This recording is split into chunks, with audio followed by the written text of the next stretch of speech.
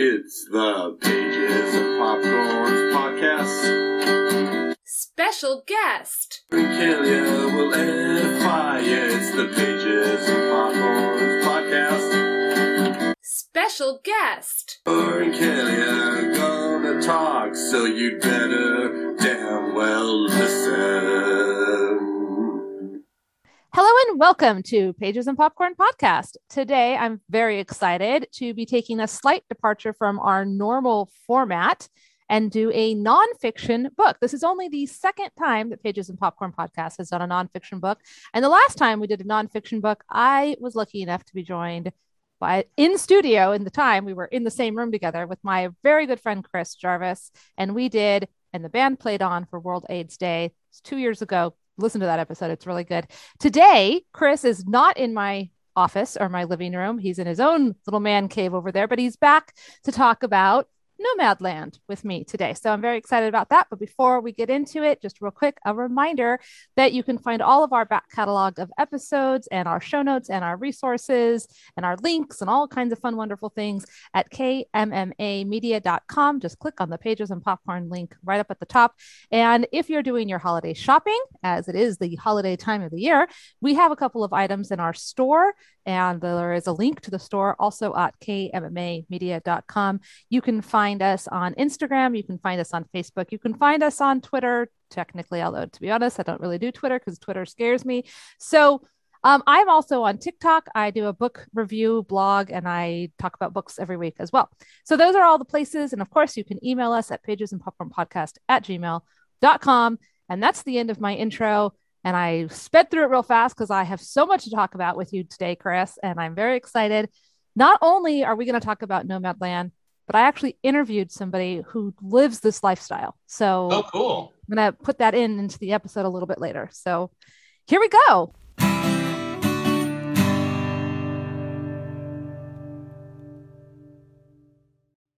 Welcome back, Chris. You want to say hi? I love being here.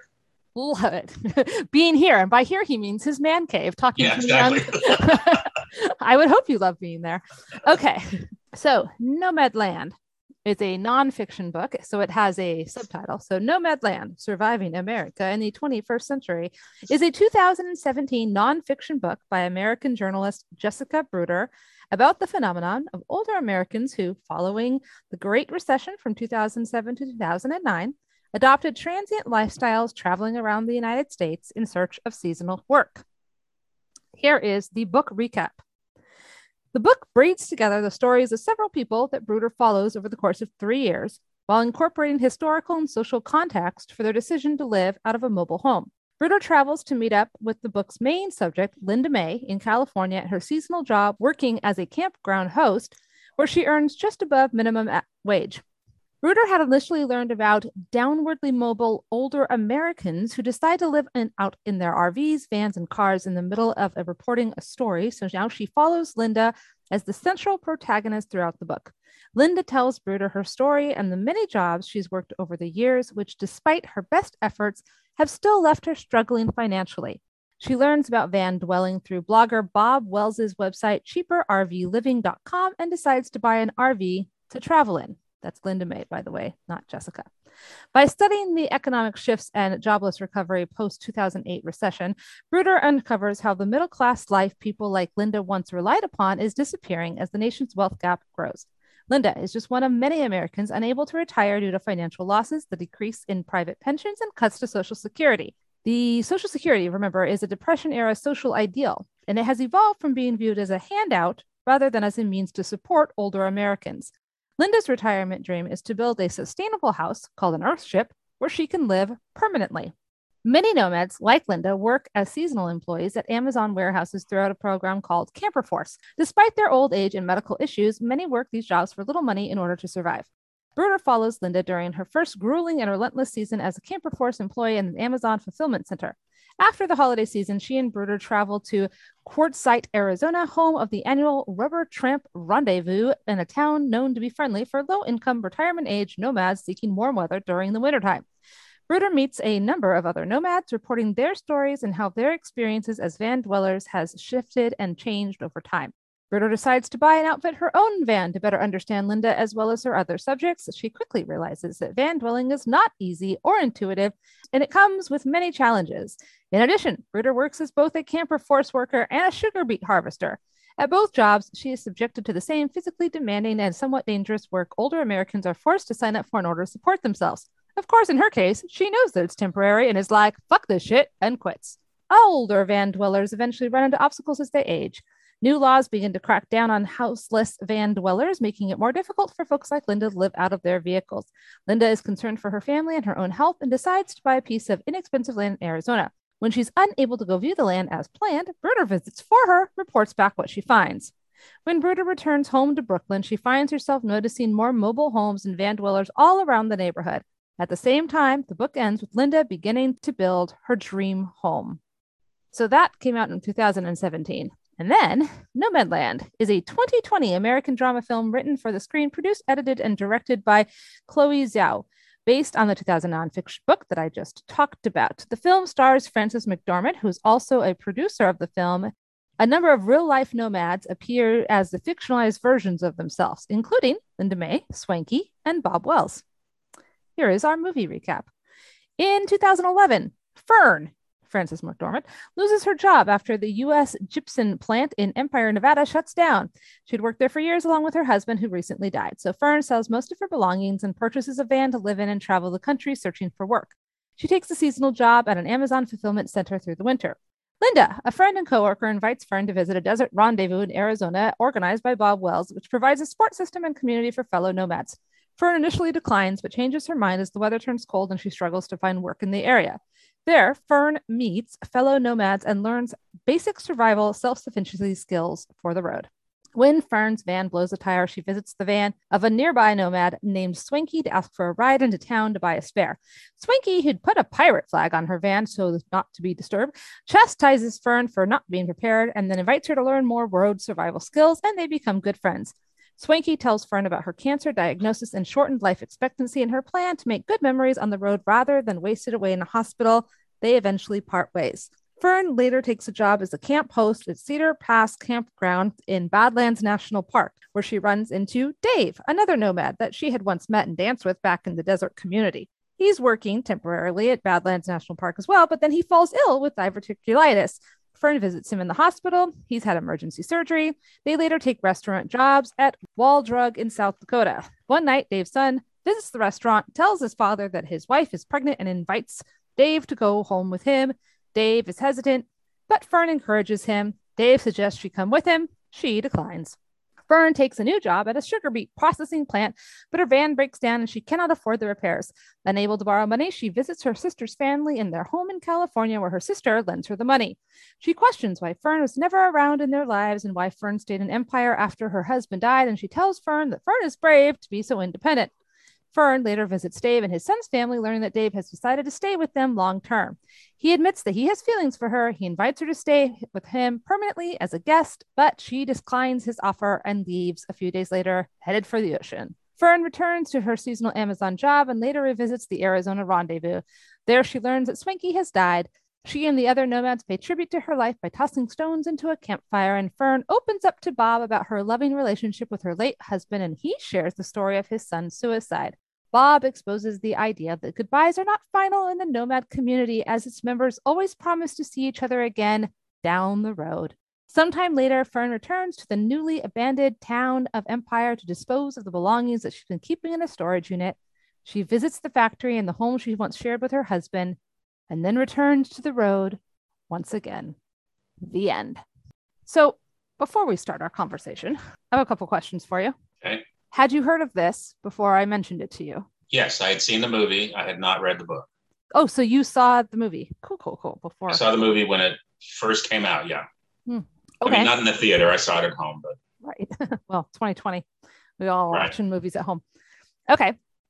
Very cool. I didn't even know about it until I saw that it was nominated. And then I didn't know what it was until I saw that it was based on a book. And then I looked it up and I was like, oh, it's like based on a nonfiction book. So then I put it on the list and here we are.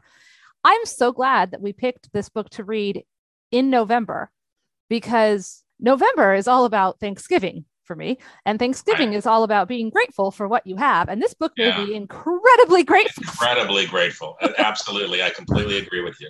When I was reading the book, and I said this to James, my husband, a few times while I was reading it. I'm like, I would just close the book and turn to him and say, we are so lucky because we have lived, and we technically now live paycheck to paycheck. I mean, if something tragic happened, that ran up a huge medical bill or something, we'd be in trouble. We don't have tens of thousands of dollars in the bank, but we used to live really close to the edge when we worked at the club. And there were lots of times where we could have, something could have slipped and something bad could have happened and we would have been, and this book just pounds that into your head.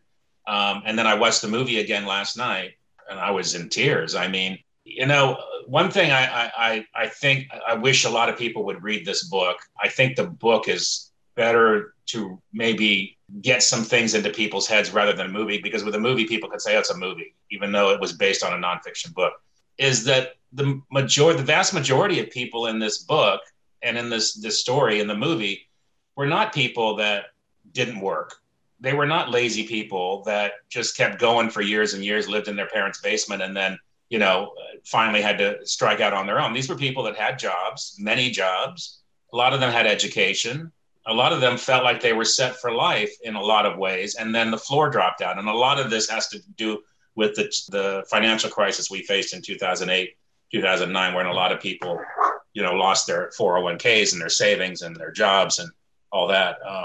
But it shows you how close people are to the edge, because I have this conversation with people all the time who say, oh, the homeless, they're drug addicts and they are, mentally ill. And yes, some of them are, but we also live in a society that's very different from when I grew up. And I'm assuming when you grew up, when you could have quote unquote meaningless job, a fast food job or a restaurant job or something like that.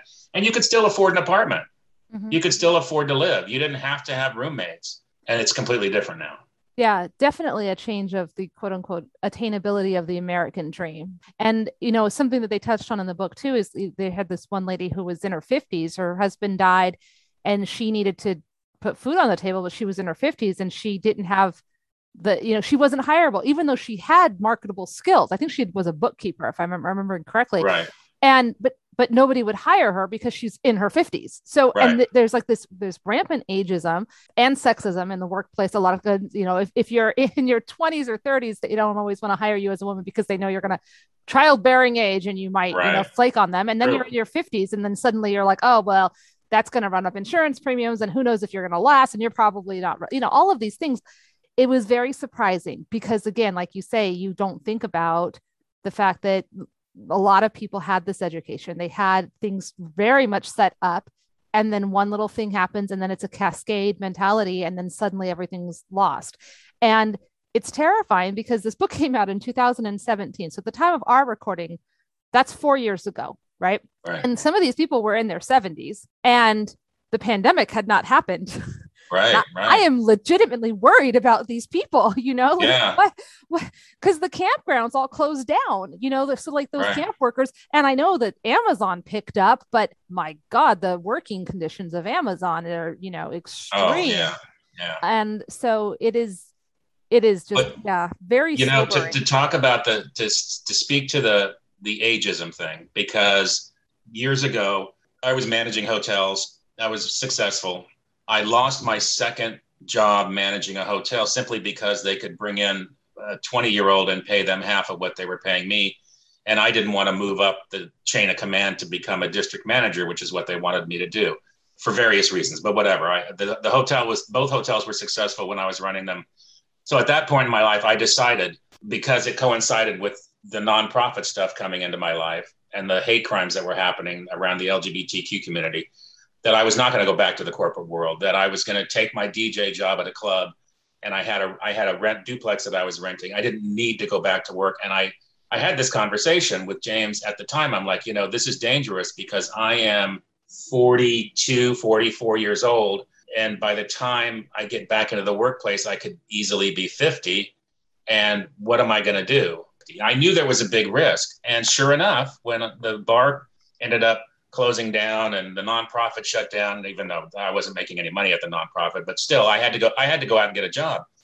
And they look at you completely differently when you're over 50, regardless of your experience or your competence or what your skills are. Just the fact that you're over 50. I mean, one of the things, like you said, is they think, how much longer are you going to be around? We're going to get what out of you? 5-10 years, and that's it. So you're not going to stay here. So, and there's all kinds of other reasons and factors too. It's scary as hell to try and get back into the workplace at that age. I got really lucky and I've got a good job now, but so many people don't, because they won't even listen to you. They won't even talk to you. Mm-hmm. Yeah, no, for sure. That's the risk. That's the thing. And then they're talking about 401ks and, Social Security and stuff. And I'm sitting here as a freelancer who makes like nothing. Okay. My husband makes money. He has a 401k, but we didn't really start contributing to it until, later in life than we probably should have been, because we were, young, blah, blah, blah, not really thinking about it. And then I had a 401k back when I worked in the corporate world. And when we bought this house, I rolled it into something and took it out and took the tax penalty. It's gone, right? Like it's just not there anymore. And we're going to have to live on his retirement, his Social Security, because it's now been so long since I've had a quote unquote like real job that, I haven't been paying into Social Security in so many years that there's, and that's really scary. That's one of the reasons why we're in such a freaking mad dash rush to get this house paid off, because we want to have him be able to work a little bit after the house is paid off so that we can put more money into retirement, into the future. But it is very scary to think about the fact that could just not be enough. And then what the heck do you do? And some of these people had family that they could live with, and some people don't. And the ones that do, like, was talking about, okay, so she's sleeping on the couch. Linda May's on the couch. There's somebody in a bedroom. There's one of the kids sleeps in the closet. The other kid sleeps in the kitchen, like all of these things. And that razor thin line between middle class and working poor and house free / homeless is it's razor thin. So it is. And I'm a little older than you. And I remember when there actually was a true middle class and you didn't have to worry, because the women in the household, the mothers didn't even have to work at that time. It's just the husbands worked. I mean, some did. And eventually it turned out that people had to both work in the household to make ends meet. But back then the women didn't work, and you didn't worry because the floor wasn't so shaky underneath you. But now it just takes one thing. And in the book and in the movie, a lot of it is medical, because when we were talking earlier about how lucky we are, insurance is one of those big things that makes you feel really lucky when you have it, because these people don't have it. And as we know, most insurance doesn't even cover dental. So when they need dental work, that's not even covered. They talk about that. So one illness, and you have to decide, what am I going to do? Am I going to pay my medical bill, or am I going to, buy gas? Yeah. So our intrepid reporter here, she's there and she's talking to these people, and we get a lot of, not just Linda May, we get a lot of different people's stories, and we really feel for them. And Jessica is there with them. She earns their trust. She lives alongside them for a while. And it was really interesting. I did feel that sometimes it was a little bit too much about her. Right. For example, I think you probably know what I'm going to say. At one point, she randomly tells us that she smokes a joint, and it turns out that was a bad idea, because then later on, she wanted to get a job at the Amazon Fulfillment Center, and they do a drug test. And she's like, oh, fuck, this isn't good.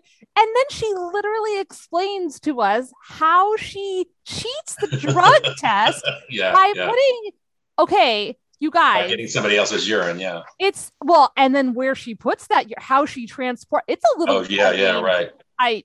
Okay. That was a detail that I'm not sure I needed. Wow. Yeah. Cause that was very specific to her. I don't remember that being an issue with anybody else. None of the other retirees were like, oh crap, my drug test. Yeah. So maybe she was trying to say this could happen to somebody else. So let me tell you how it happened to me. I get what you're saying. It was a little weird. And then there was she really bonded with Linda May. She's out there with her video phone, like taking pictures of Linda May's land and stuff. I mean, so there was definitely where you almost became the story. And I appreciate that she wanted to actually live the experience in the van. Okay, that was fine. And I thought it was really well done. I appreciated that she wanted to live the experience by having the job. But in both cases, she knew she could just leave at any time.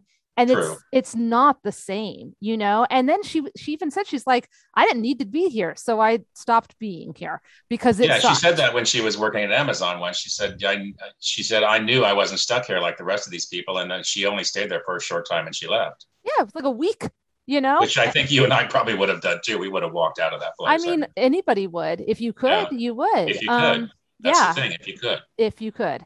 And so I feel like that was, you know, it's interesting. I'm not going to be like, let's talk about privilege, because not every conversation has to be about privilege. But I do think that there is an element of that kind of came through because most of the people that she talks to are white or white presenting in this book. Right. And it is a very different thing to be homeless or van dwelling as a person of color in this country than as a white person. And she does specifically address that. She talks about that as a way of like acknowledging that this is a very white thing because there's a lot of people, you know, most of the people that she talks to are white. And so I was like, that's interesting. And she definitely addresses it. But then where there was no second step to find, well, where are those people? What happens if you're an African-American? You know, she kind of internally thought about it, but didn't research it and find out what really is going on there. She kind of just jumped to some conclusions. Yeah. So I thought that I would have been interested to know, you know, what the answers would have been to those questions. Is there more of a sense of community or family support in those circles? Is it more underground? You know, what is And then there was that almost humorous thing about how only white people are dumb enough to go camping. So it makes sense that white people are the ones out there doing the nomad thing because people of color don't consider camping anything to be glamorous or something to rise up to aspire to. Yeah. To aspire to. Exactly. Well, okay. And I have a friend who was raised very, very poor. And I remember as a group of us were talking once about, oh, wouldn't it be fun to go camping? And she's like, no, I was already poor. Yeah, exactly. I don't need to do that again. Like now I can afford a hotel. And I was like, I mean, my family, we camped a lot and we weren't poor, but we weren't rich either, but we camped a lot. But it was just a normal activity. But now at this age, when I have my adult friends say, let's go camping, I'm like, are you fucking crazy? I'm not going camping. I'll stay in a hotel nearby if you want. But seriously. I'm not deliberately putting my ass on a piece of canvas in the dirt with bugs. That's not happening. I need a toilet and a mattress. Yeah, thank you. My needs are few, but they are specific. They're very specific, exactly. So. Well, I will say, I agree with you about the writer. The way that it kind of made it work for me is that she seemed to be very naive about not only the situation she was putting herself into, but about writing in general. So it seemed like this was a very new venture for her, and she was kind of feeling her way through it. So it felt like, even though she stumbled and put herself into the story more than she should have, it felt like that was probably just a natural reaction for her as a novice writer and a novice researcher, not understanding that. Because I think she did say at the end, she should keep herself out of it more, but she'd already put herself into it. So it felt like a learning experience for her. That's how I saw it too. Well, and I also feel like she was so emotionally invested. Like she and Linda May are like BFFs, right? Like this is not like I interview you and I write about you in the end. Like she's written about Linda May several times. They're definitely close, and that's great. But it makes me, you know, it's like, okay, but you don't have to get that close to your subject in order to talk about what the issues of what's going on. It changes your perspective when you're that close. It definitely does. So, and she does say at the very end, toward the very end, she says something to the effect of, I'm paraphrasing, I need to take the advice of my colleagues, which say when you're finished with the story, you need to step away, which is true. And I don't know if she did or not, because we don't have a follow-up in the last 4 years that I know of, and I think it would be really interesting, like you mentioned, to see what happened to these people because of the pandemic. Yeah. Okay. So this came out in 2017, and then they made the movie, but the movie is nonfiction. I mean, it's based on a nonfiction thing, and it could have very easily have been a documentary, but it wasn't. So it almost feels, I don't feel cheated. That's not quite the right word, but I feel very close to cheated that we didn't, that they made the movie based on the 2017 instead of making it a documentary about what's going on. Does that make sense? Well, but let's say, okay, the movie premiered, I'm looking at the screen now, premiered September 11th, 2020, which means they filmed it in 2019. 19. They had the movies usually film a year before. And I read today when I was looking at some stuff exactly when they filmed it. I don't know if I'm going to be able to find it now. They filmed it just in 4 months. Well, and Frances McDormand read the book and was like, right. and then wanted to produce the movie and wanted to star in right. it. So I get why they didn't reference the pandemic. I understand why they don't reference the pandemic, but I feel like because it didn't get released until 2020, it would have like been nice if there had been some kind of epilogue, even like a title screen that said something, well, I am reading now, they filmed this in 4 months in the fall of 2018. So that it was in 18. So they filmed it way before the pandemic. Way before. But still, I mean, in post-production, you can add a title card. True. That would have been nice. Although it might have taken away from the crux of the story, which is really about the economic downturn and the precipice that people are walking that don't have a safety net underneath them. So when you add the pandemic into that, maybe that would have given the public an excuse to say, oh, it's happening because of the pandemic, rather than it's happening because in America, our safety nets are gone. I think that the main thing is that the book was about the economic trap and the failure of the middle class and all that things. And the movie was about a woman named Fern who was grieving her dead husband. Yeah, so I was thinking about the differences in the movie and the book today, and that was one of them. That storyline about her grieving her. Well, I mean, Fern's a created character anyway because she was not in the book. So at first you think, well, does Fern represent the reporter? And she doesn't. No, she's a completely different character. I think the only way that the reporter is represented by Fern is in Fern's coming to terms with what this world is about, which is what the reporter had to do. Her newness to it. Right, her newness to it. But the storyline with her dead husband and then with the love interest, that's completely new.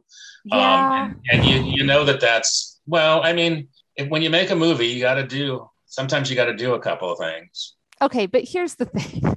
I feel like a lot of times an adaptation is like a child of the original, right? It's like or like a sister or, you know, a sibling. They're very, very similar. They came from the same place. This, I felt like, and I'm stealing this from a review I read earlier today. It's like more like cousins, you know, or like a different family member because they are telling different stories. The trappings are very similar. The setting is the same, but the book is about this political issue, this social issue, these issues, and these people that live in them.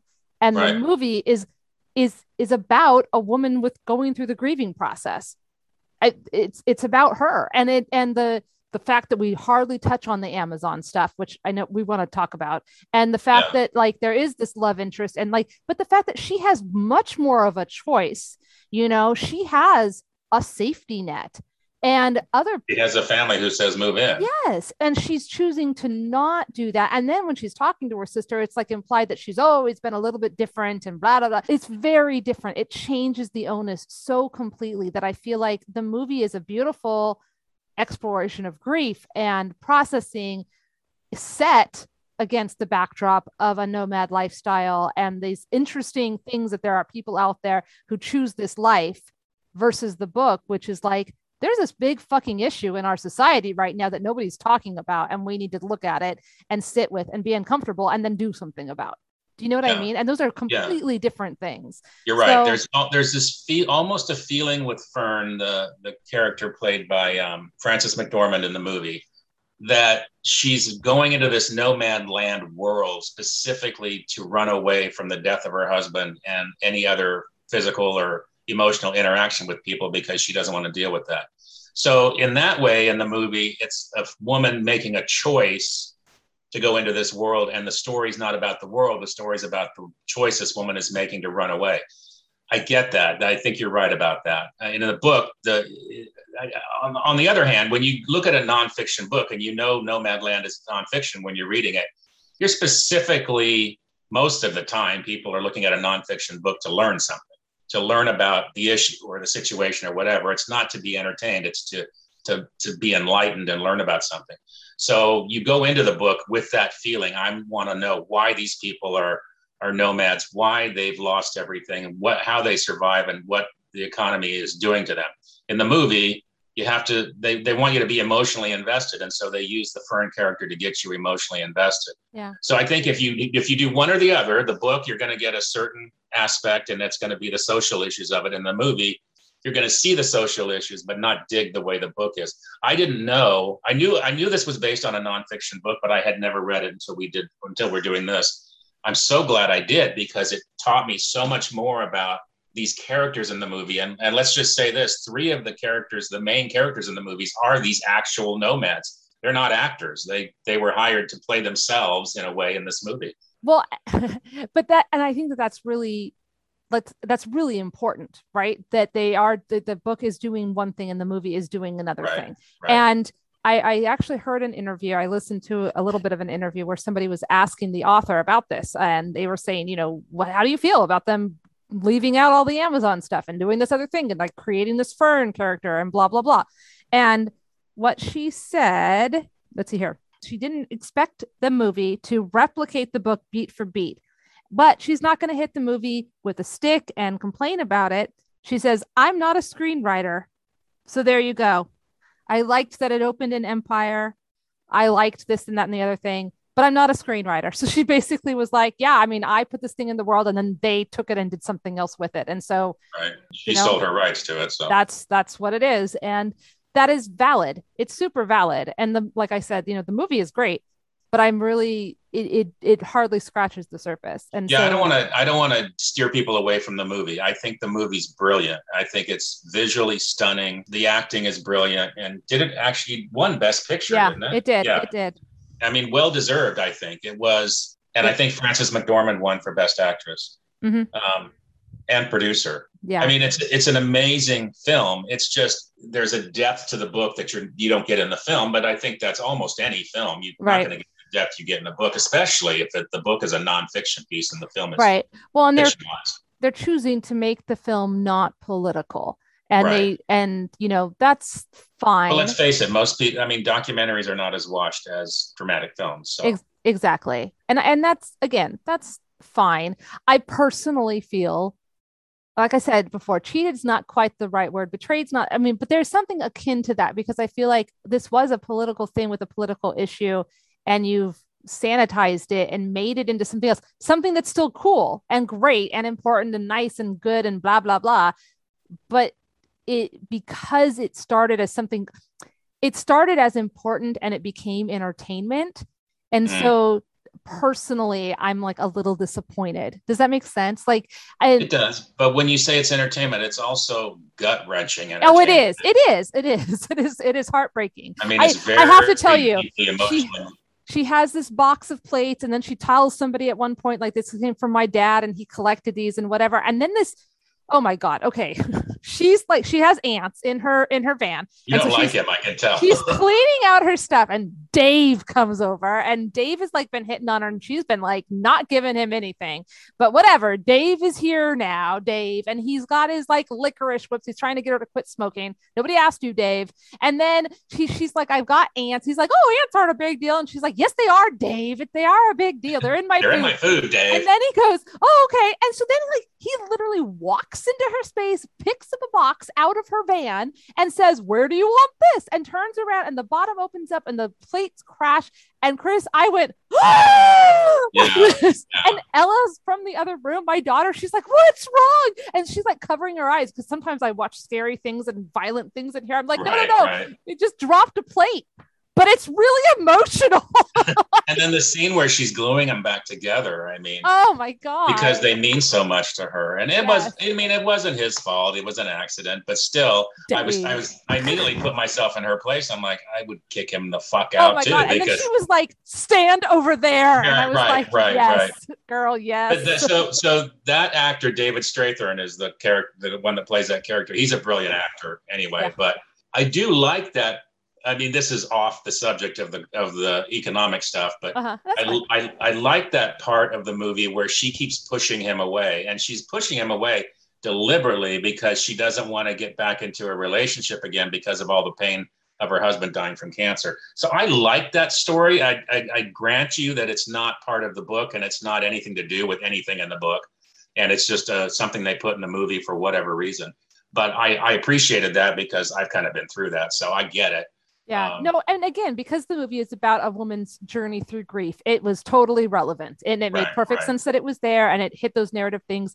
And he was a nomad like her, but then her family asked her to come and stay, and she says no. His family asked him to come and stay, and he says yes, which is why they are different and diametrically opposed, and they're not going to work out. She goes and stays at his family's house. They're all very well, which is weird. I gotta say, it's a little weird. They were so welcoming of this random stranger lady who lives in her van, but they're like, cool, come stay in our guest house. Well, they seem like hippies. Hold my baby, and I'm just not even going to be in the room. Okay, fine. But she can't even stay in the house. She has to go sleep in the van. You know. Well, that family that's not even her family invites her to stay, and she refuses that too. In their guest house. She's now been offered 2 places. Right. So, I mean, again, that's because in the movie we're learning about her. It's a character study, of her and her rejection of the social things and that home and health and safety and all of that hearth that it represents, because she's not ready for that. She can't get there. She's still grieving, and it's beautifully done. And it's really sad, but yeah, it is very different. And I will say, I mean, another scene in the movie, because while we're talking about it, the scene where Bob is talking about his son's suicide, I freaking cried like a baby. It was very. And Bob, that's one of the actors he was the real guy. Yeah. He's the real Bob. Yeah. And so that. Do you know if that story is real, the son's suicide? I do not know. I doubt that he would have.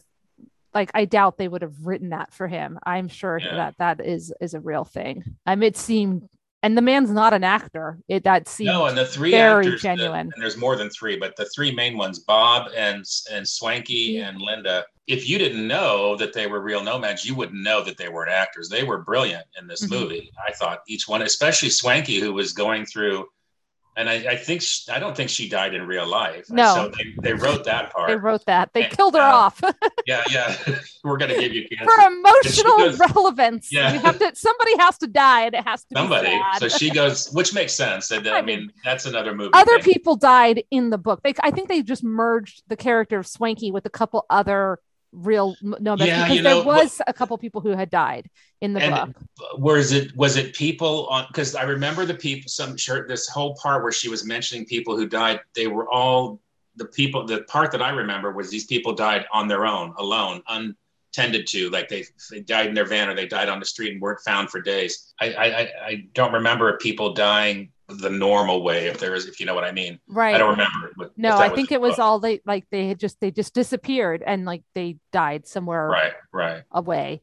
Right. Yeah, for sure. One of the things that I think connected to that, people going off and dying alone or not alone, is the idea of alone versus not alone. And that's the idea of the community that is built up by this very active online community, this very active, meeting places. And so even nomads need socialization, even these introverted, stepping away from society, we still have these gatherings, and they're very important gatherings. And I thought that was just really interesting. And it just goes to show you how much as humans we need that socialization, even if some of us need it different amounts than others, but that sense of community, that sense of connection, and then like learning from our elders. And one of the things I loved in the movie and I loved in the book was when they would have like, okay, I'm going to teach you how to poop in a bucket, and I'm going to teach you how to fix a flat tire, and I'm going to teach you how to do this, and like and like this sharing of knowledge it was very cool and very nice. I think that's particularly poignant right now. What we've been through in the last couple of years. My brother and I talk politics sometimes, and I'm always bringing up tribalism. And I'm like, there's a reason that people behave this way, and it's tribalism. People want to belong to a group. They want to belong to a concept. They want to belong to a thought process, regardless of what that is. And they will fight and fight to do that. And so in this book and movie, these people are technically striking out on their own. Most of them are all by themselves. But then they need to gather, and they need to be with people. Oh, she does point out a few people, and Swanky's one of them, who, when she doesn't want to be bothered, she puts up, I think, a pirate flag over her van, which meaning leave me alone, don't come knock on my door. I've thought about myself, and I'm like, if I was a nomad, I would have to have some kind of flag too, or something for the next 3 hours, don't bug me. And then she mentions other characters who come to the events to learn some of the seminar stuff that they do, but can only stay for 2 hours because they've had so much of the public, that's all they can take. But for the most part, people flock to these events because they're alone so much of the time and they need that human contact. So that's universal across the board. Yeah. And I like the fact that now, because of the internet and the message boards and the forums and the Instagrams and the whatever, and because, smartphones are ubiquitous and there's Wi-Fi and there's 5G and whatever, like you can stay connected.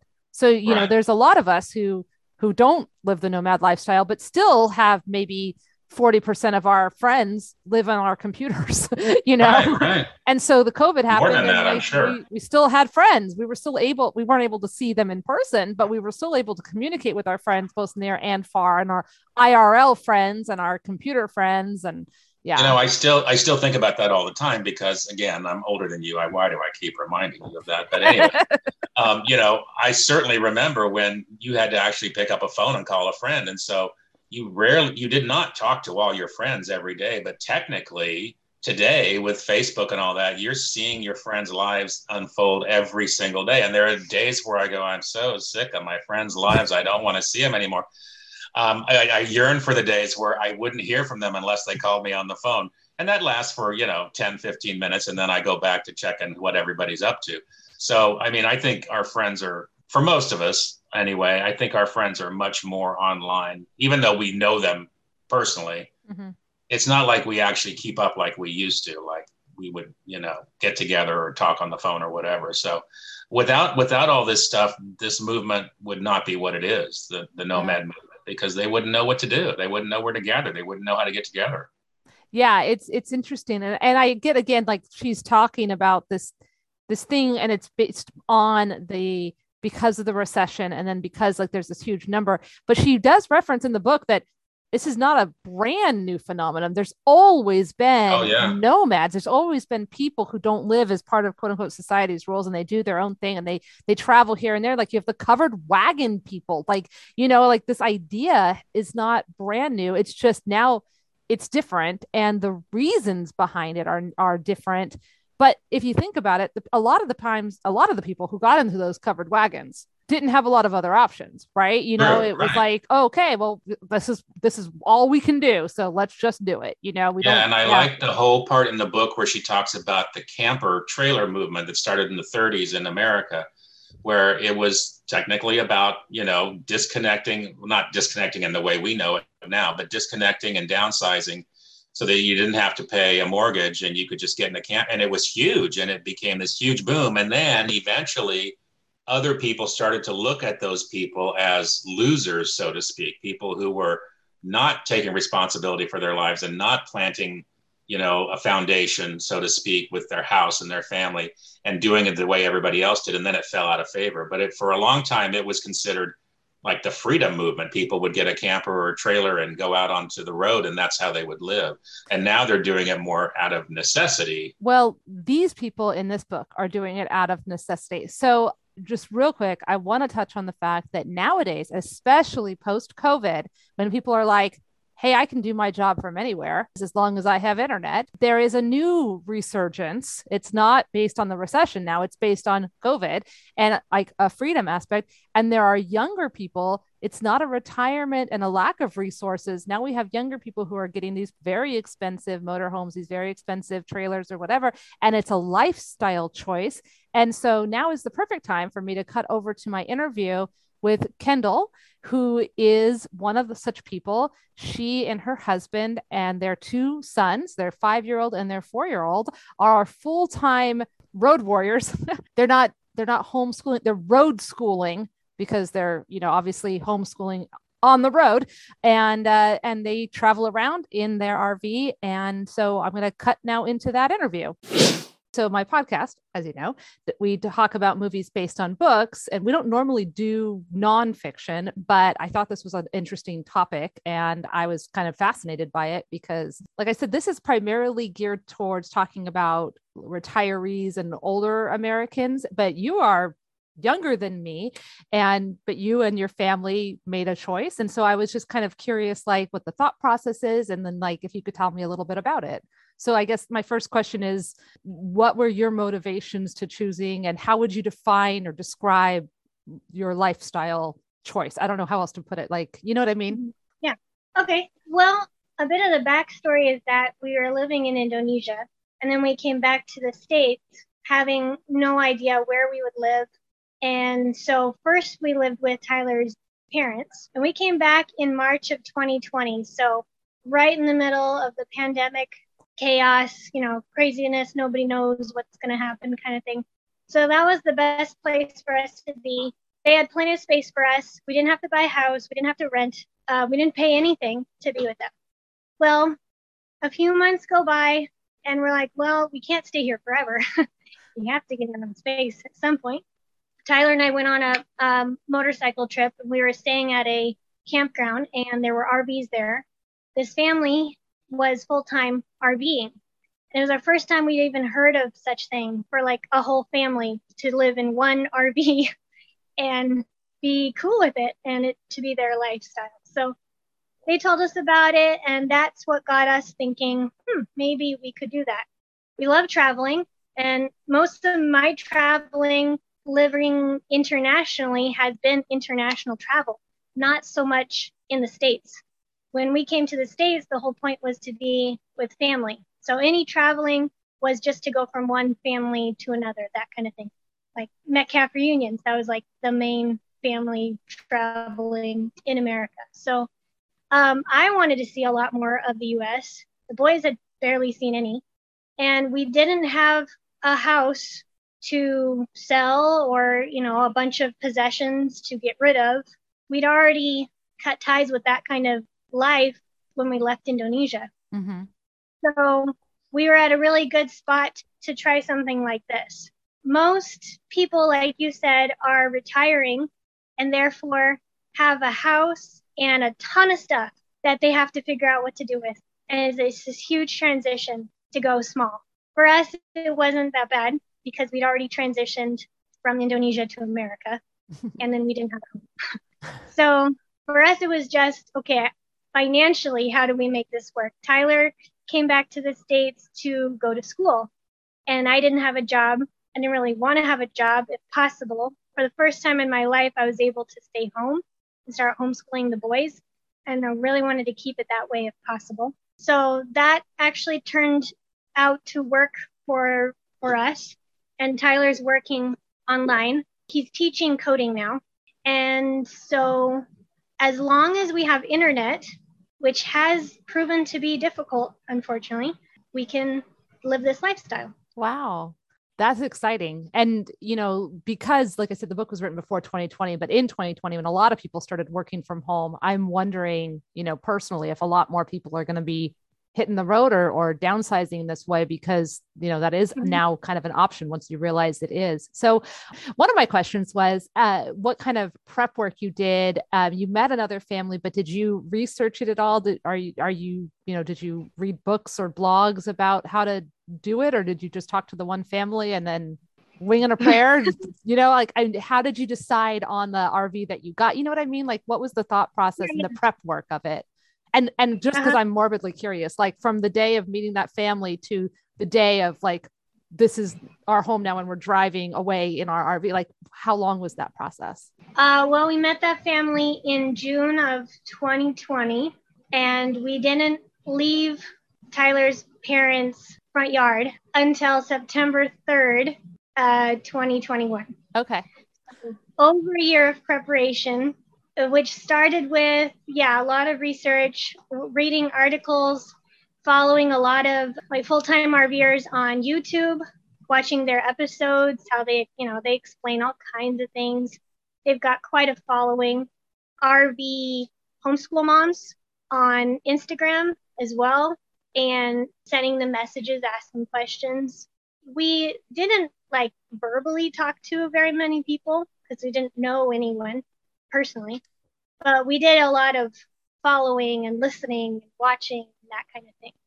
To choose our RV, we started going to RV lots where they're selling, and we thought we would get a used RV, but we didn't see anything that really felt like it would be our home. It just reminded us of old people and smell and so. But then we started looking at new ones, and we're thinking there's no way we can spend that much money, even if it is our home. We didn't have a lot of money to start with. So, he wants to say hi. Hi. Say hi. Hi. Well, I didn't want to say hi. Oh, buddy. I'm going to have to do it later, okay? Or you can ask Theo to help you. Oh, so cute. You were saying you didn't want to spend that much on a... Yes, but we started looking at new ones, even 2021, and realized actually they're not that much more expensive than the used ones. And since it would be our full-time home, we were willing to spend a little more than we thought to get something that we really liked and would feel good being in. So we splurged a little bit, but it wasn't as bad as we thought, thankfully. So we have a Keystone Cougar 2021, and it has 2 bedrooms and a loft. So we have a room that we call our playroom. We can actually close it, has its own door, which is a godsend for me being home with the boys all day. Our bedroom has a desk in it for Tyler's 3-screen setup. He's working right now in our bedroom, his office. And then the boys have their own bed. They share. It's the loft. And it's big enough for all 4 of us to lay down together at bedtime. Wow. We definitely have plenty of space. That was how we decided which one we would get. We needed Tyler to have his own space. We needed the boys to have some space away from me. And it needed to be homey, so we, wanted to be in it and would be able to host other people. And we've had other people stay with us overnight multiple times because there is enough space. Wow. Yeah, I saw your picture on Instagram when I was when I was not at all stalking you, because we're related and I'm allowed to see your Instagram. But yes, I totally saw that you were hosting people. And I was like, wow, that's so cool. Like, it just, that's definitely something that I had thought, oh, I bet they can't do that anymore. So it's really cool that you're able to still do that. Okay. So I have a question about community, because one of the main things that they talk about in the book, less in the movie, but still there, is the sense of found communities that like spring up. There's gatherings and there's like whole big things. Now you guys have only been technically like on the road for a couple of months, but you have an online community. Will you ever go to any of the physical gatherings that they do for full-time RV people? Is that like on your horizon, or are you sticking more with the virtual online community? The main community that I really want to get involved with is called Full-Time Families. And it is exactly what it sounds like. It is full-time families RVing across the country, homeschooling their kids, and gathering so that their kids particularly find friends who have the same experiences like them. And, you hear all kinds of things about homeschoolers, kind of that classic, they're awkward, they don't know how to socialize, that kind of thing. I obviously don't want my kids to be like that. As the boys get older, I definitely want them to be around more kids, more families who are doing this lifestyle too, so they don't feel like they're the weird ones. They're gonna be different anyways, because obviously, the whole point of us even talking about this is it is not normal, right? Mm-hmm. This is the abnormal.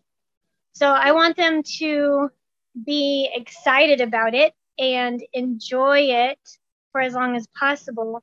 I think having friends who do this too will help, because right now their only friends in America are their cousins, and none of their cousins understand what we're doing. Like, and they're young, of course. If we were older kids who had a better sense of what this was, then it would help. But right now we lived with the grandparents for 1.5 years.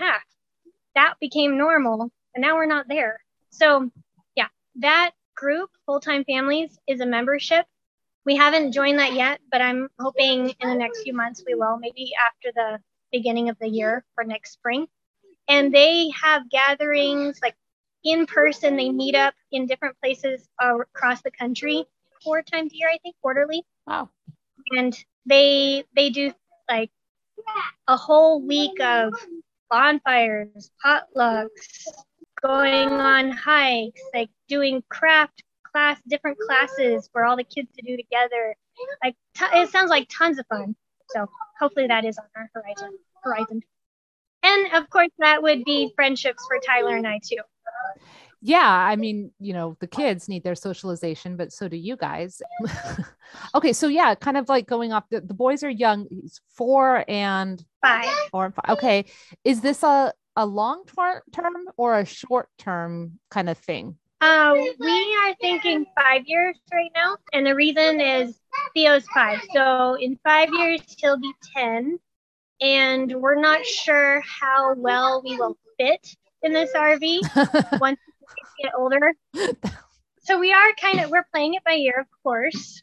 We don't know what the next few years will hold. We don't know when we will transition to a different rig, maybe sooner than later. We don't know. But for now, we're going to say 5 years because we're hoping within 5 years we will have been able to travel extensively. And I don't know if we'll get to all 50 states, probably not, but we'd like to get as many as possible. Hawaii might be a little bit of a stretch. Yeah, maybe. We'll try. Alaska is rough too. That's true. You mentioned very briefly that sometimes it's hard to find Wi-Fi. And one of my questions is, what are some of the benefits or the unforeseen benefits and the unforeseen drawbacks of living on the road? Well, I'd always thought Wi-Fi, well, maybe not Wi-Fi in particular, but internet service was kind of easy to come by, but that's because I'd always been in a city. Uh-huh. So we're seeing the other side of that. And here's something that was surprising to us. When you're in an RV park, it does not mean that there is better internet service. It actually means that there is worse internet service because all those RVs are basically stealing each other's internet and then nobody has it. It's like a fight and nobody wins. So the best thing for Tyler to do is not to stay in the RV, but to go to a large parking lot like Walmart, and he actually gets better service there. But that means that he's working all day in his truck. So I was going to ask, do you tow the truck or does it drive along beside you, or how does that work? No, so we're in a fifth wheel. We use our big truck to tow it, and it's our only vehicle. So when he has to go work somewhere else during the day, that means I'm stuck with the RV, unfortunately. Okay. Unless we all go with him and then we're wandering all day to find things to do. And then I spend more money. So today is great because we are in we're in a more remote area, but we're right next to this restaurant that has its own Wi-Fi. And they have really good service. We're not surrounded by other RVs, so we're not fighting for it. So that's really cool. Oh, and this is worth mentioning. There's this company called Harvest Hosts, and they have connected with companies across the country, almost 1,000 different locations. So there's a small fee of like $80 per year to become a member of Harvest Hosts. And then you go on their app and you find locations that are near where you want to stop and you stay there for free. Oh, wow. And these locations are like restaurants, distilleries, wineries, farms, like really random places. And they can be out in the middle of nowhere or they can be near a city. Right now we're 20 minutes out of town, but we're at this saloon on Route 66 and it's the coolest thing ever. So we're staying 2 nights here for free. Wow. And all you do is the host asks you to spend a little bit of money in their facility. So, of course, we'll have dinner there tonight, that kind of thing. Wow. And when we were in Fallon, we were on a farm for 2 nights. And then we were at 2 different wineries. So you just get a totally different experience. It's very cool. And those places actually have better internet than RV parks. Wow. Because there's fewer people trying to get, interesting. Okay. So homeless is not the right word, obviously. You said full-time families earlier as the name of the organization, but is there a phrase or a word or a label for full wheel time? Or I don't know, like the book had a couple of funny ones, but I'm not sure like how people actually identify. Well, I tell people that we are RVing full-time. I could say we're homeschooling, which is true because this is our home. Or I could say that we're road schooling, that is a phrase people use, road schooling, because what you're learning about doesn't have to just come from your curriculum, but it comes from where you are. Mm-hmm. So I really like that. That's my favorite, that we're road schooling. That is very cool, road schooling. So would you recommend this lifestyle to people, or is there a certain type of person who might do better in the full-time RV/road schooling type of life than others? Well, I think an obvious one is having a sense of adventure. If you're not very adventurous or you like things to be the same all the time, then you probably wouldn't enjoy this. Sometimes things are a lot harder than you think they're going to be. And I know that you can apply that to any kind of lifestyle, anywhere you live, right? But things are just going to be a little more tricky because you're constantly moving. When you live in a house or an apartment that is stationary, there's certain things you don't have to worry about usually, or maintenance things that are just not going to be at the forefront of your mind because it's not likely to go wrong very often. But when you're moving your whole home on wheels, we do call this our home on wheels. It's another phrase. There's a constant possibility that things will go wrong either with the truck or with the rig. So there's just a lot of factors. If you're not ready to process all these different things of how things could go wrong and be okay with things going wrong, then it would be a huge hoop to go through to make this your lifestyle. People who do short-term RV trips, most people, it's just a recreational vehicle. It's not their home. They're like halfway there, and that's a really good way to start. We did some short-term trips. We broke down on all 3 of those trips before we started our actual living on the road. And we had to switch trucks. Thankfully, we were able to trade in the first truck that we bought in March because it was serious. Like, we've never been so stressed out. So gotta be prepared for all those things. Last night, it took us an hour and a half to level our RV and get all the feet. It has 4 feet that need to be down on the ground so that you can unhitch your truck and it be stationary. Okay. It took an hour and a half, which is not normal, but we had to be okay with that and keep persevering until we finally figured out all those issues that were happening so that we could finally go to bed. So wow, things like that happen. Not for the faint of heart, then, it sounds like. No, I don't think so. I think one of the main things Tyler and I talk about is how this lifestyle is going to grow our character. So that's what I really hope for Kia and I. It's going to grow our relationship, especially because we are completely dependent on each other. There's really nobody else. We can ask an RVing neighbor or, someone to help sometimes, but for the most part, it's him and me. We have to figure all these problems out, just him and me. And our boys are watching us.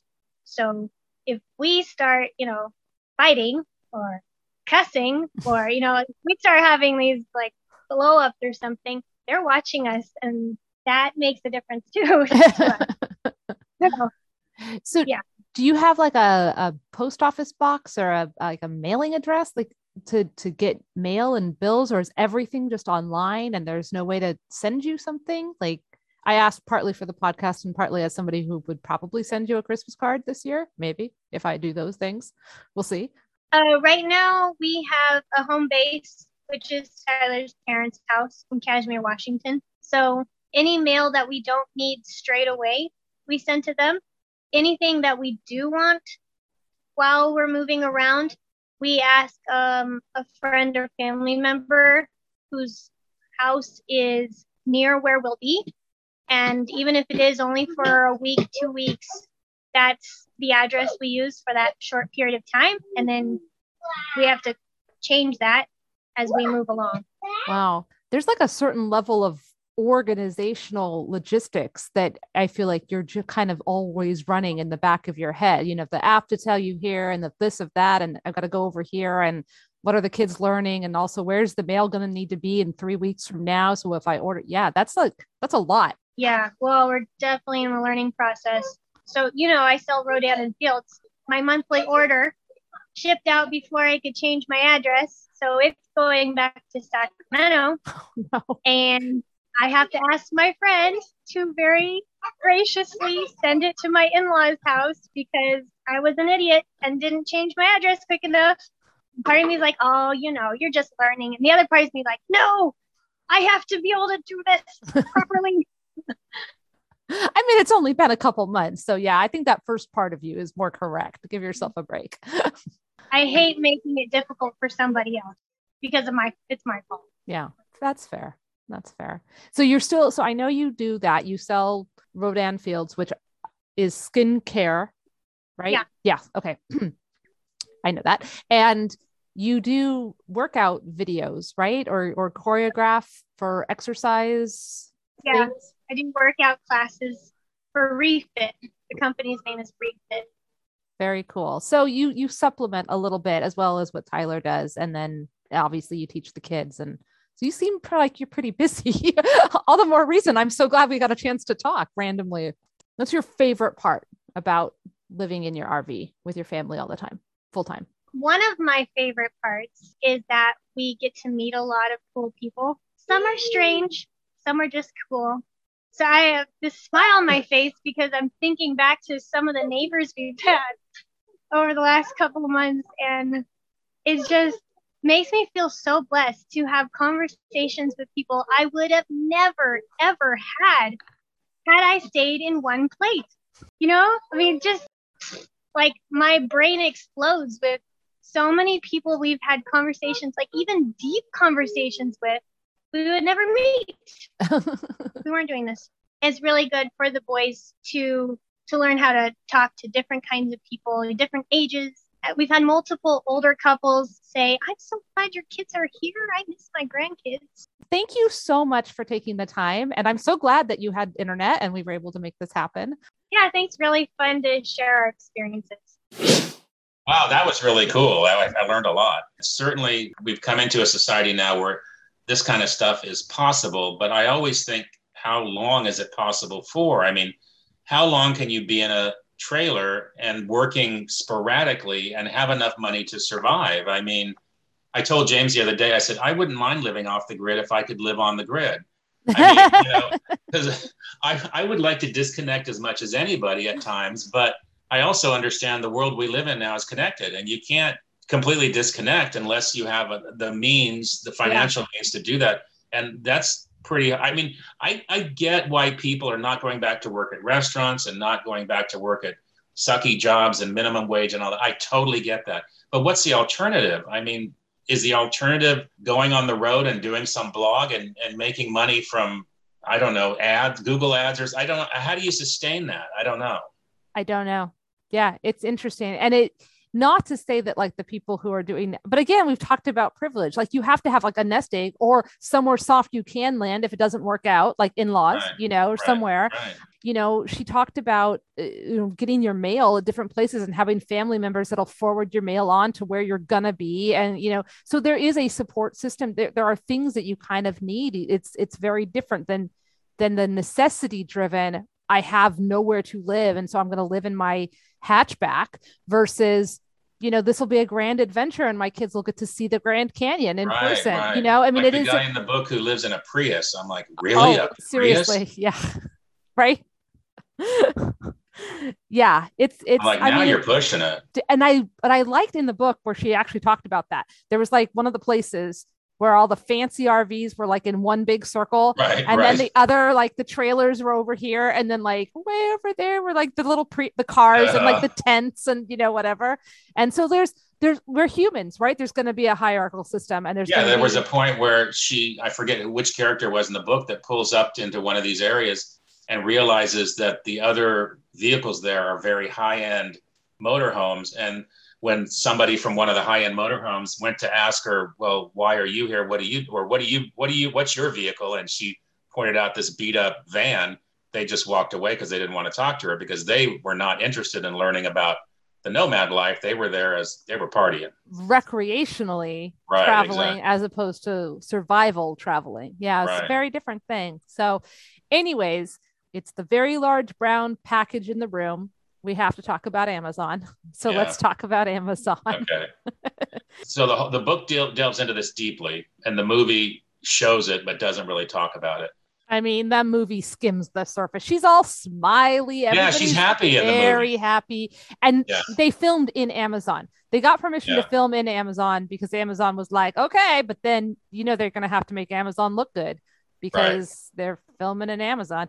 So, but it's not happy. It's not. And they call them work campers because they're working and they live in campers. Yep. And they have Amazon started this many, many years ago as just some kind of supplemental program. And it worked so well that they created a whole division of their business to recruit these people and to get them coming back every year. And it's seasonal. They hire them around the holidays for 3 months or so. So they hire these people. They often give them either free rent or free space or very reduced rate space for them to plant their campers so they don't have to pay hardly anything in rent. And for 3 or 4 months, they work and get whatever the wage is at Amazon, which in the book, I think goes from $7 up to $11, depends. But the conditions are what's fascinating. And I have friends here who work at Amazon, and I can attest to this because they tell me the conditions are horrendous. And in the book, it goes into great detail about that, about the harshness. And the other thing is a lot of these people in the book who are taking these jobs are over 50. So they're already not young whippersnappers who can jump through hoops all day. And it's a very physically demanding and boring and repetitive job. Mm-hmm.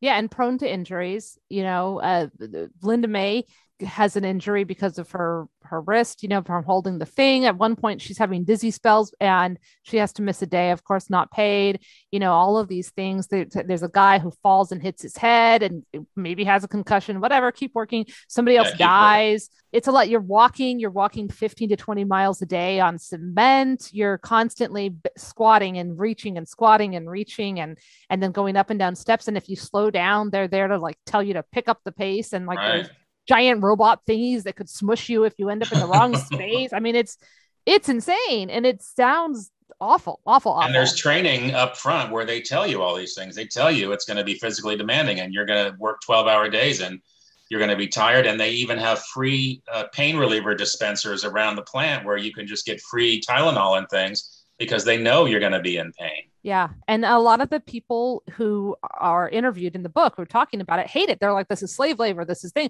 I mean, we like the money and it's consistent. We know we can get this job, and do it, which is good because a lot of times we're just hoping, we're going from job to job. And we like the money, but they have no choice. They don't, it's not, they have options. Right. Exactly. And then, but it's so physically wearing on them and they're just exhausted. And then the promotional things is like, be part of the team and you get to meet friends and live life, have adventure, blah, blah, blah. And it's none of that. It's very predatory the way that they go to these RV sales and stuff, these big events and poach, try to get the older people to come and work for them. And without benefits, without insurance, without anything really. No union, union. You know. And if you even talk about a union, they make it very clear in the book that if you talk about a union around Amazon, then they're going to dump you. There's one guy that she interviews that says at one point he doesn't want to be named because he knows, because he was actually hired full time at Amazon as a full time employee, and he says if they find out I'm talking to you, they'll fire me. Yeah. So he can't even be named. Yep. So that, and that just, and it makes me sick because I shop on Amazon all the time. Yeah. It's not like I haven't thought about this before. It's just so damn convenient that I do it. But all this stuff is in the background about, where this product is coming from and who's putting it together and child labor and, the way they treat their employees. And like I said, I've known people in the last 2 years, I've known 3 or 4 people that went to work for Amazon and the stories are exactly like what's in the book. It's no different than what she's saying in the book. So there's no reason to doubt it. I stick my head in the sand. I have to admit that when I buy something off Amazon because I know what's going on. Yeah, it's a thing. I definitely know that I spend more on Amazon than I should, quote unquote should. And I try sometimes with various levels of success to shop other places and to buy local and all of those things. But yeah, the convenience factor, the things showing up at my front door factor is just really hard to beat. So But yeah, you read these and then you're like, okay, well, maybe I don't need anything from Amazon for a little while, because it definitely hits you. The book talks about the reason a lot of this stuff is happening is because of our dependence on stuff. And so we all are aware that, especially with Amazon, which makes it so fucking easy to buy anything, we're dependent. And, she talks about, the fact that these workers are not paid very well and all this stuff. And like the people who are in charge of Amazon make a lot of money. And I'm thinking, oh my God, girl, 2017, you have no fucking idea how much money Jeff Bezos is going to make by the time this movie comes out. And he's I mean, he's to the moon and back. He's like, no, but it's insane because, and COVID and their quarantine, the number of Amazon packages and like this number of stuff, the amount of stuff we were buying on Amazon just insanely increased, not just for me personally, but our society as a whole. And then you hear about, someone like Elon Musk, who the other day, I don't know if you saw the story, they said you could end world hunger in this place if you donate, what was it, $5 billion or something? And then they related what that meant to him as far as his net worth. And it was like, it'd be like $500 for you and me. That's how much money these guys have. And they still don't want to pay taxes, which is a whole other topic. Yeah. Eat the rich. Okay. But like we said, since the movie is telling a different story, we don't really get the Amazon aspect. She's at Amazon. She's happy. All the employees are happy. They're all laughing in the room. Linda May's not there the second time around and she's lonely, but we're never really told why Linda May is not there the second time around, and like, it's just, and it's more like to show us that Fran, I don't know who Fran is, that Fern is a little antisocial and she had a friend and then she's not going to make another friend. She's like, nope, I'll just be lonely over here and make a puzzle by myself. So yeah, but they clearly wanted to film in Amazon. They didn't want to make it political. So they really downplayed it. And it would be interesting if they did make a documentary out of this book. Well, it's interesting that you say that, Chris, because actually... Did I lead into something I didn't even know I was leading to? You sure did. You're so good. There was a very short, I think it's 16 minutes long, documentary called Camper Force.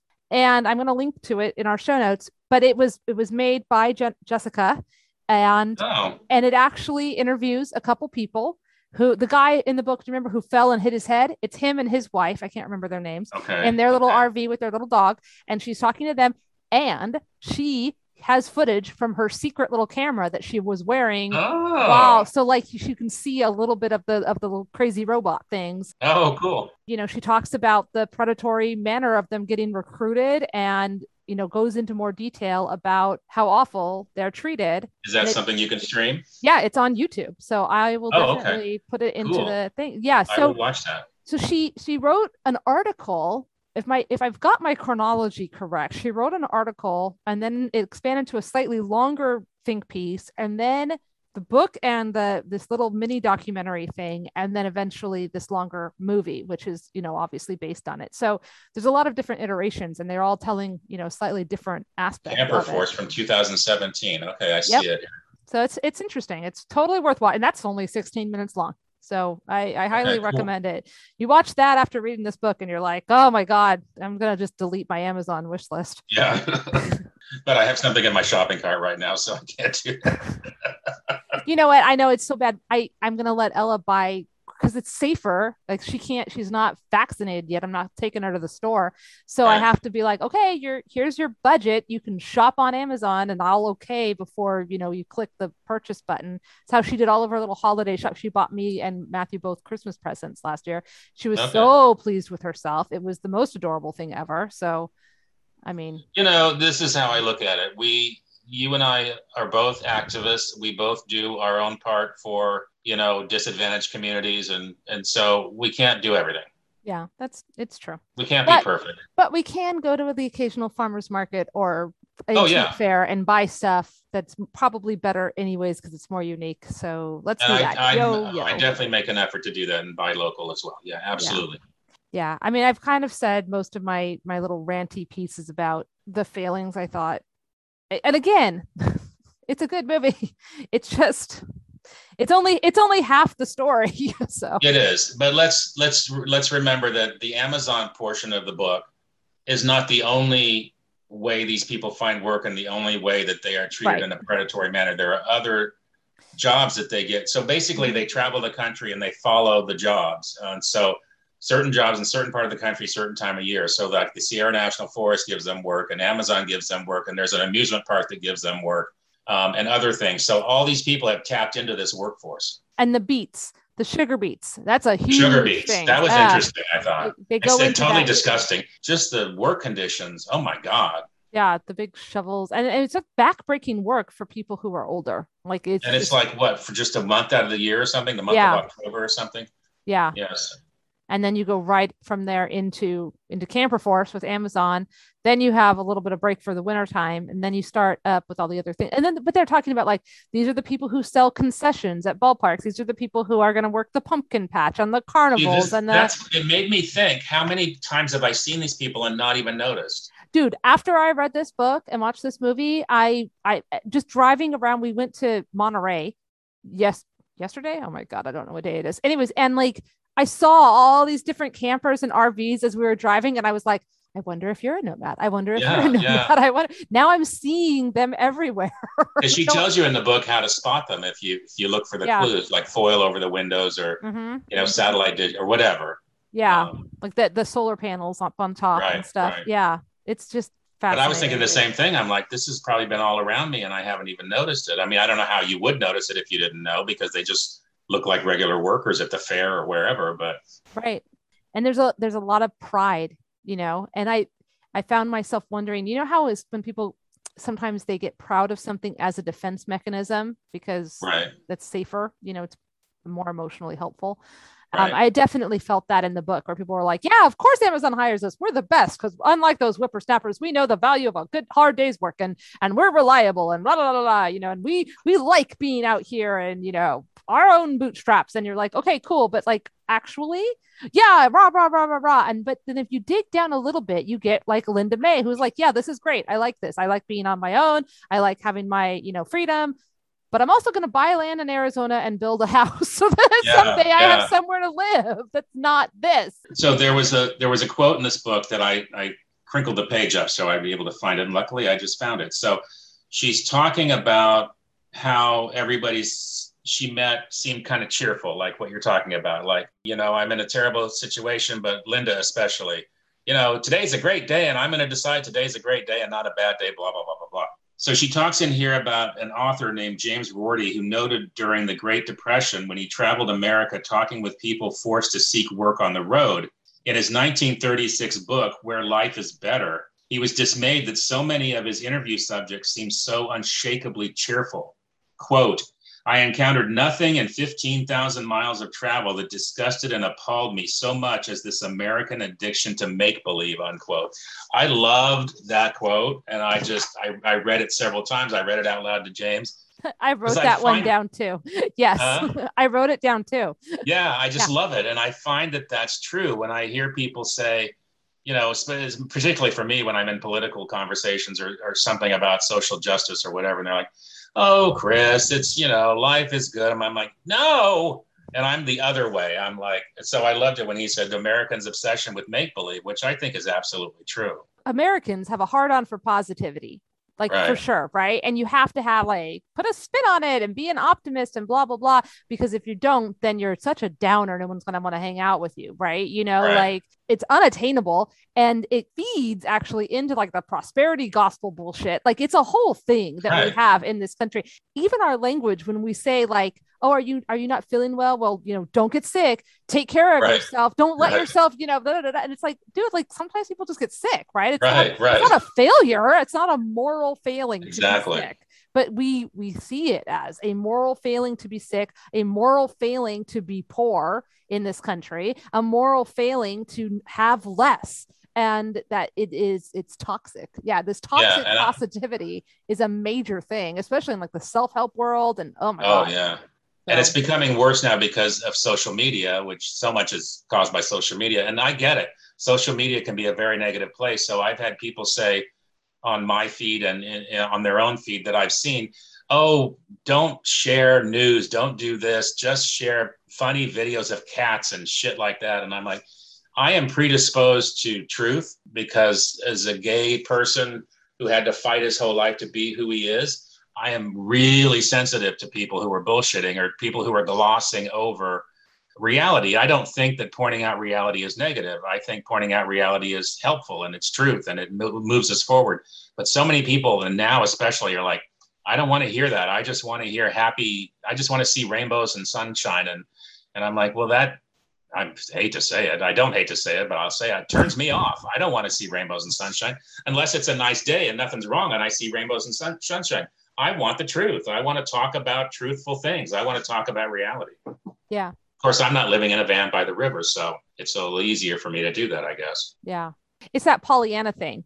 Yeah, Right. yeah. You might have a cold, but your leg's not broken. Oh, your leg's broken, but at least your other leg's not broken. Oh, both legs are broken. At least you got crutches. I mean, it's like, oh my God, shut up. Yeah. Shut up. Exactly. Anyways, yeah. So, well, I'm ready for my sum up thing. There's no Star Trek trivia this time. No Star Trek trivia. Okay. There is. Not really, but kind of. Okay. So obviously there's no overlap of cast because there's very little cast in this movie. But the word nomad did tickle my Star Trek brain. And I was like, there was a character, there was an important nomad character in Star Trek. So this is the quote: I am nomad, I am perfect. That which is imperfect must be sterilized. Because there was the episode. I love that episode. The Changeling. Yes. Okay. Yes. So, yep. It was from the original series. The Nomad the little was robot like that you can't see the wire, but it's hovering around. Yes. Yes, the little angry spaceship. When Ella watched this episode with me years ago when she was really little, she called it the angry spaceship or the naughty spaceship. That's what it was. It was the naughty spaceship Nomad. This is one of the times it's like a famous trope thing where Kirk basically does verbal jujitsu and makes the computer explode itself. And literally one of those episodes where he like basically convinces the computer that it's crazy. And then it's like, and then it explodes. He also does that in the episode with Harry Mudd, where he has all the robots and they talk so much to the female robots that they short circuit. He does that with Vol. I think they do that with like the children of Vol. I think they do that with. That's a trope through science fiction. Oh my God, it's a major thing. Kirk is real good at it too. He is. Yeah. Definitely is. So anyways, there it is, the Changeling Nomad. And that Changeling, that robot is, I am Nomad. It has that real robotic voice. Yes, he does.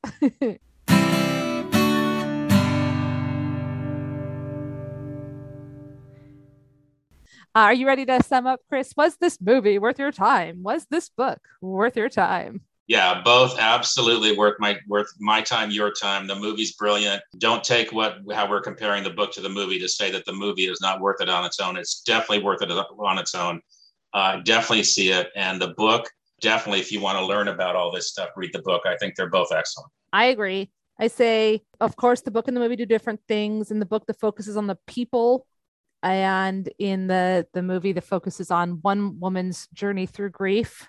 And I think that those are both really important stories, but they're different importance, you know. For my money, I'd say everyone needs to read this book because of the politics, because of the issues, because of the fear, because we do need to remember that Amazon is only one choice when it comes to shopping, and we can choose to shop in other places at least sometimes. I think that we need to be thinking about our futures and be darn glad for the security that we have or hope to have. And if you don't already have a 401k, if you're not already putting money away for do it a rainy day and for your retirement or whatever, do it. There's a zillion podcasts that will explain how to do it. That is a thing that we should do. And this book is a good reminder of that. And everybody should read this book, especially in November. I feel like this is like the perfect book to read as you're getting ready for Thanksgiving dinner. Yeah. I do think the movie is wonderful and moving and deserves to be seen. Frances McDormand is really great. The cinematography is good. There is no music for the first 15 minutes of this movie. It is just the natural set, and it is really good. The movie is very well made. It deserves its awards. If you're going to only do one thing, if you're like, nope, time is limited, I say the book, but that's me. I agree. Well, Chris, I am thankful for you. I am grateful for you. Oh, I'm thankful for you too, dear, every day. Now you just say that because I said it first. I knew you were going to say that. I know. Yes. No, I think you're absolutely right. I thought about that over and over while I was reading the book and the movie, how thankful I am for what I have. I do that all the time, and it's important that we remain thankful for what we've got, regardless of what level that is. Thank you so much, Chris, for talking. So a little bit more of a bummer book than last time, but hey, they can't all be. No, I really wanted to talk about this book and this movie, so I appreciate it. Thank you. Yeah, this is really good, and you'll have to come back, and we'll pick something more uplifting. Because I'm sorry, but Arrival was really good, but it was also really sad. So yeah, I think true. And Brokeback Mountain was really sad. We're like 3 for 3. We are. We need something more upbeat next time. Yeah, absolutely. Okay, it's a deal.